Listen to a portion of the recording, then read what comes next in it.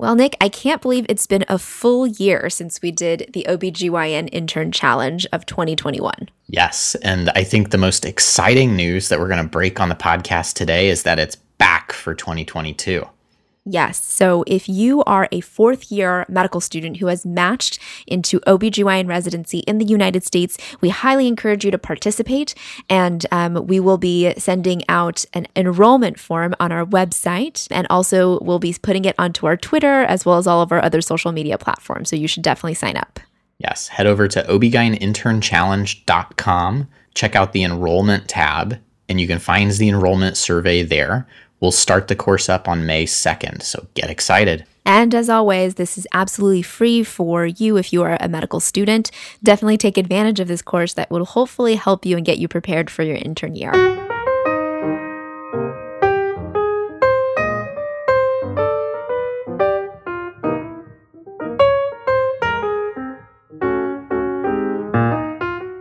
All right, guys, welcome back. This is Faye. This is Nick. And this is Creogs over coffee.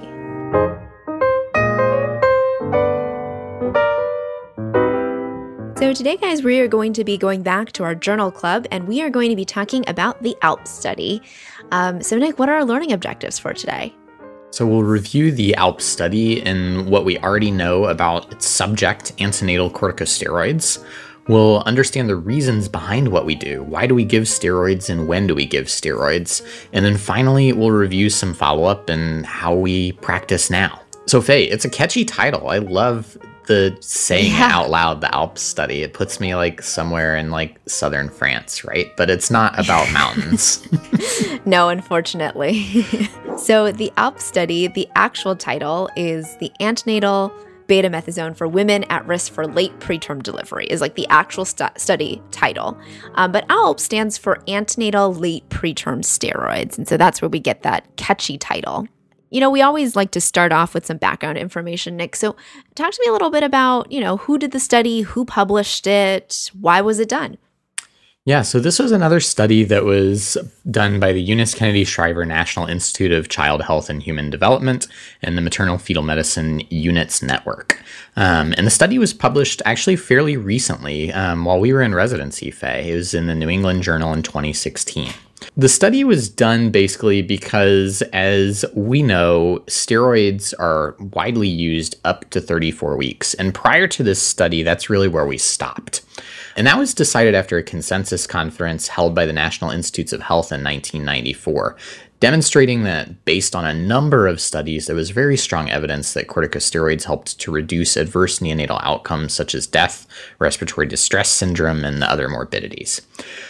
It was recommended, though, that steroids should not be given after 34 weeks because babies just generally did well after 34 weeks. But it became clear later on in further study that infants born in this late preterm period from 34 weeks to 37 weeks still had some increased neonatal and childhood risks compared to term infants. And actually, it's kind of surprising. There's a lot of deliveries that happen in this period. 8% of deliveries in the United States occur in the late preterm time period. So ultimately, with the ALPS study, the questions that we were hoping to answer was, does administration of betamethasone as the kind of predominant steroid used in the United States to patients likely to deliver in the late preterm period, defined as 34 weeks to 36 and 6 weeks, decrease respiratory and other neonatal morbidities? And a presumed hypothesis is yes, but there actually isn't like a hypothesis, I guess, here. Right, yeah. So kind of let's move on from there, Faye. Let's talk about the study itself. Right. So in terms of the methods of this study, in terms of who participated, so this was done at 17 university-based clinical centers participating in the MFMU network. And the recruitment for this study began in October of 2010 and went through February of 2015. So pretty long time period, 5 years.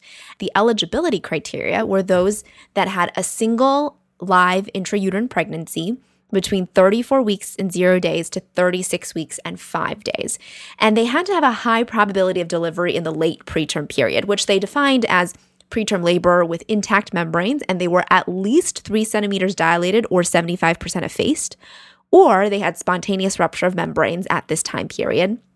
And if neither applied, then there was expected preterm delivery for some other indication via induction of labor or C-section between 24 hours to 7 days after planned randomization. So for some medical reason, they had to be delivered in this time period. They were not eligible if they were expected to deliver in less than 12 hours for any reason. So usually they would say that this was because they were ruptured with more than 6 contractions per hour or a cervical dilation of 3 centimeters or more, unless Pitocin was withheld for at least 12 hours, but other induction agents were allowed. If there was chorioamnionitis, if there was cervical dilation of 8 centimeters or more, which makes sense, most people will deliver within 12 hours if they're 8 centimeters dilated. And also evidence of non-reassuring fetal status that would require immediate delivery. They also were not eligible if they previously received steroids for fetal lung maturity in pregnancy, if they were candidates for stress dose steroids, there was some contraindication to giving betamethasone, there was pregestational diabetes, or there was a known major fetal anomaly. In terms of how the study was done, so after the subjects were consented, they were allocated in a 1-to-1 ratio to either a course of steroids, which was betamethasone given as a 12 milligram dose twice, 24 hours apart, or placebo. And then they were stratified by a few things. So by clinical site and gestational age categories, which they defined as those that they thought were supposed to be earlier, so the 34 to 35 week group, and then a 36 week group. The study was double-blind, meaning that the study participant and the investigator did not know if they got betamethasone or placebo. And then the rest of their labor and delivery management was just managed per protocol of whatever institution that they were at. So now knowing this, Nick, what outcomes were they actually looking for? Yeah, so always important in a study to look at exactly what the primary outcome was and how they decided on the number of patients that they needed, basically. So in this study, the primary outcome was actually a composite endpoint, looking at the need for respiratory support by 72 hours of age in the neonate. And that respiratory support composite endpoint could consist of CPAP or high-flow nasal cannula for at least 2 consecutive hours, an oxygen requirement with an inspired fraction of at least 30% for at least 4 continuous hours, or a need for ECMO or mechanical ventilation. Stillbirth and neonatal death prior to 72 hours were also included in both composite outcomes, as those could be competing events. As you imagine, if you can't breathe, those might be important things to be aware of. And then subgroup analysis for the primary outcome and severe respiratory morbidity was planned and looked at in the 34 to 35 week versus 36 week group, the indication for entry into the trial, for planned C-sections versus planned vaginal deliveries, for fetal sex, and for race and ethnicity. Secondary outcomes were a lot and predominantly looked at neonatal things, but mainly included other markers of severe respiratory morbidity like transient tachypnea of the newborn, apnea, bronchopulmonary dysplasia, need for surfactant, but then also looked at things like hypoglycemia, need for neonatal resuscitation, difficulty feeding, interventricular hemorrhage, sepsis, death prior to hospital discharge, a lot of things that, again, are important safety markers for neonatal outcomes. And again, presumably the kind of risks to mothers in this were not great. And so there's less of an emphasis on maternal outcomes than there were on fetal outcomes. Again, this is something that we wanted to look at to know whether babies did better. So Faye, now that we've talked about what we were looking for and how we got there, what were the results? Right. So as you can imagine, they had a huge population that they screened because it was 5 years at 17 large academic centers. So out of more than 24,000 patients screened, 2,831 were eligible and consented and randomized. Out of those, 1,429 got betamethasone and then 1,402 got placebo. So interestingly, only 860 or 60% of those that got betamethasone ended up getting both doses. And that was just because presumably they delivered before they could get that second dose within that 24-hour time period. And then similarly, 59% of those in the placebo group actually got both doses. So pretty similar. Again, that group just delivered before they could get that second dose.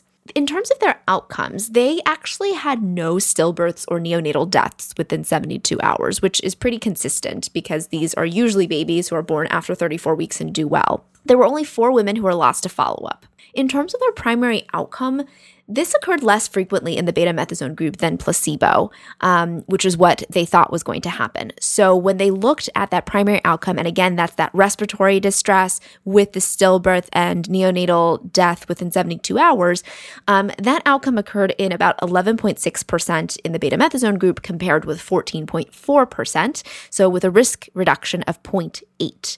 And the number needed to treat that they found to prevent this primary outcome was 35. None of this was changed in post hoc analysis, and none of the subgroup analyses were significant. Now, the secondary outcome was interesting as well. So when they looked at severe respiratory morbidity composite outcome, it was also significantly reduced in the betamethasone compared to placebo group. So this was where they were not including those with like stillbirth, neonatal death, death before discharge, etc. Here, there was a risk reduction of 0.67, so even higher, and the number needed to treat was only 25. They also found that the rate of TTN, need for resuscitation, and also bronchopulmonary dysplasia were all significantly less frequent in the betamethasone group. And importantly, they did not find any difference in chorioamnionitis or endometritis in moms who received betamethasone compared to placebo. And then the last thing that I wanted to kind of highlight that I thought was interesting in this study was that there was a significant difference in terms of hypoglycemia where glucose was less than 40. So in the betamethasone group, 24% or 343 women had neonates that had episodes of hypoglycemia compared to just 14.9% in the placebo group. So basically saying that those patients who received betamethasone were more likely to have neonates that have hypoglycemia. All right, Nick, so after going through that study, what was the impact of all of this? Yeah, so as you've reviewed well, Faye, we found basically that betamethasone, even up to 36 weeks and 5 days, can decrease respiratory morbidity for neonates. And this is actually consistent with previous data from another trial called the ASTEX trial, which stands for the Antenatal Steroids for Term Cesarean Section. This was performed in the UK and did find decreased rates of NICU admission for respiratory distress. It actually changed practice in the UK, where babies there actually get steroids at term for cesarean deliveries not in labor. So even moving beyond this preterm period and giving steroids for term babies to reduce respiratory morbidity, which is interesting. ACOG actually has followed suit in light of the ALPS trial to recommend a single course of steroids to patients between 34 and 36 and 6 weeks at risk of imminent preterm delivery who have not previously received steroids. So I think that it's had a really big impact overall, but I think depending on where you are, sort of some of the competing things that occur, like the rates of hypoglycemia, may change or alter practice a little bit. What do you guys do at Penn, Faye? So at Penn, we do usually recommend giving a course of steroids for patients who are 34 to 35 weeks with, potential delivery in the next 7 days. But we also counsel pretty strongly about the risk of hypoglycemia, and we discuss the risk of going to the NICU for respiratory distress versus the need to go to the NICU for hypoglycemia. So for most of our patients, the cutoff here at Penn is that if they are less than 35 weeks at delivery, that they automatically need to go to the NICU for at least some evaluation, and they may come right back out. So, our recommendation for steroids less than 35 weeks is definitely a little bit stronger. But especially for patients after 36 weeks, a lot of times we counsel them about, the very low risk of respiratory distress in these babies and the higher risk potentially of hypoglycemia, so needing to go to the NICU not for respiratory issues, but just for hypoglycemia. And so it's a conversation with the patient usually around 36 weeks. What about you, Deb? Yeah, I think it's actually a very similar strategy to that. And I think one of the interesting things that we're starting to see more published data on now that we're 5 years out from the ALPS trial is that patients are asking me what the long-term effects of exposure to steroids are. And I think that, we're just now starting to see some of that data, particularly directly out of the ALPS trial. And so I think that that'll be sort of an ongoing question, but our approach right now is definitely very similar, I think, to what you guys do. Is it's a shared decision-making discussion, particularly after 36 weeks, as you said, because of that rate of hypoglycemia in babies who are exposed to steroids. Yeah. And I think, when we were in residency, potentially it was because it was in light of this study just coming out and maybe not having as much of the data as we do now about, hypoglycemia, as well as about long-term outcomes of exposure in utero to steroids. But I felt like when we were residents, there was, I think, less discussion about that hypoglycemia aspect. And I felt like we were giving patients, all the way up to 36 weeks and 5 days, steroids, and saying that it was just a recommendation.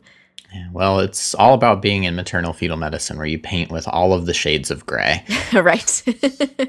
Definitely. All right, Nick, I think that brings us to the end of this episode. So once again, this is Faye. This is Nick. And this has been Creogs Over Coffee.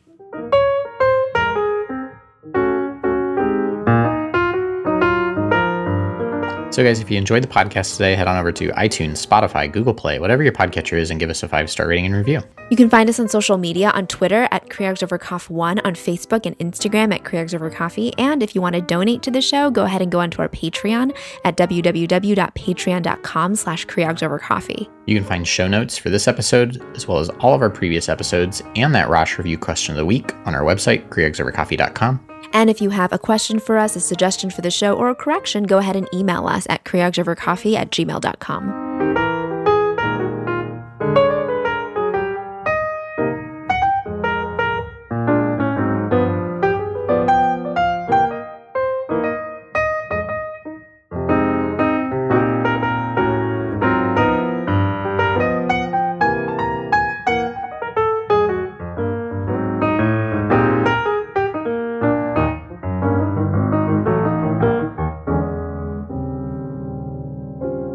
Faye, our friends over at Rosh Review have a special deal that they're offering for residents out there. So if you like access to Rosh Review, you and your friends can come together and get a group discount. So if you have at least 7 of you and your friends and want to get this discount, you can come together and chat with Rosh, email them, and you'll also get your own subscription for free. All the members of your group on top of this will get free access to a new mock ABOG qualifying exam, which is 200 additional ABOG formatted questions that's set up like the actual ABOG qualifying exam. That's your written boards. That's a $119 value. So if you and your friends want to have access to Rosh, go ahead and go onto our website where we'll put a link, and you'll be able to sign up right there.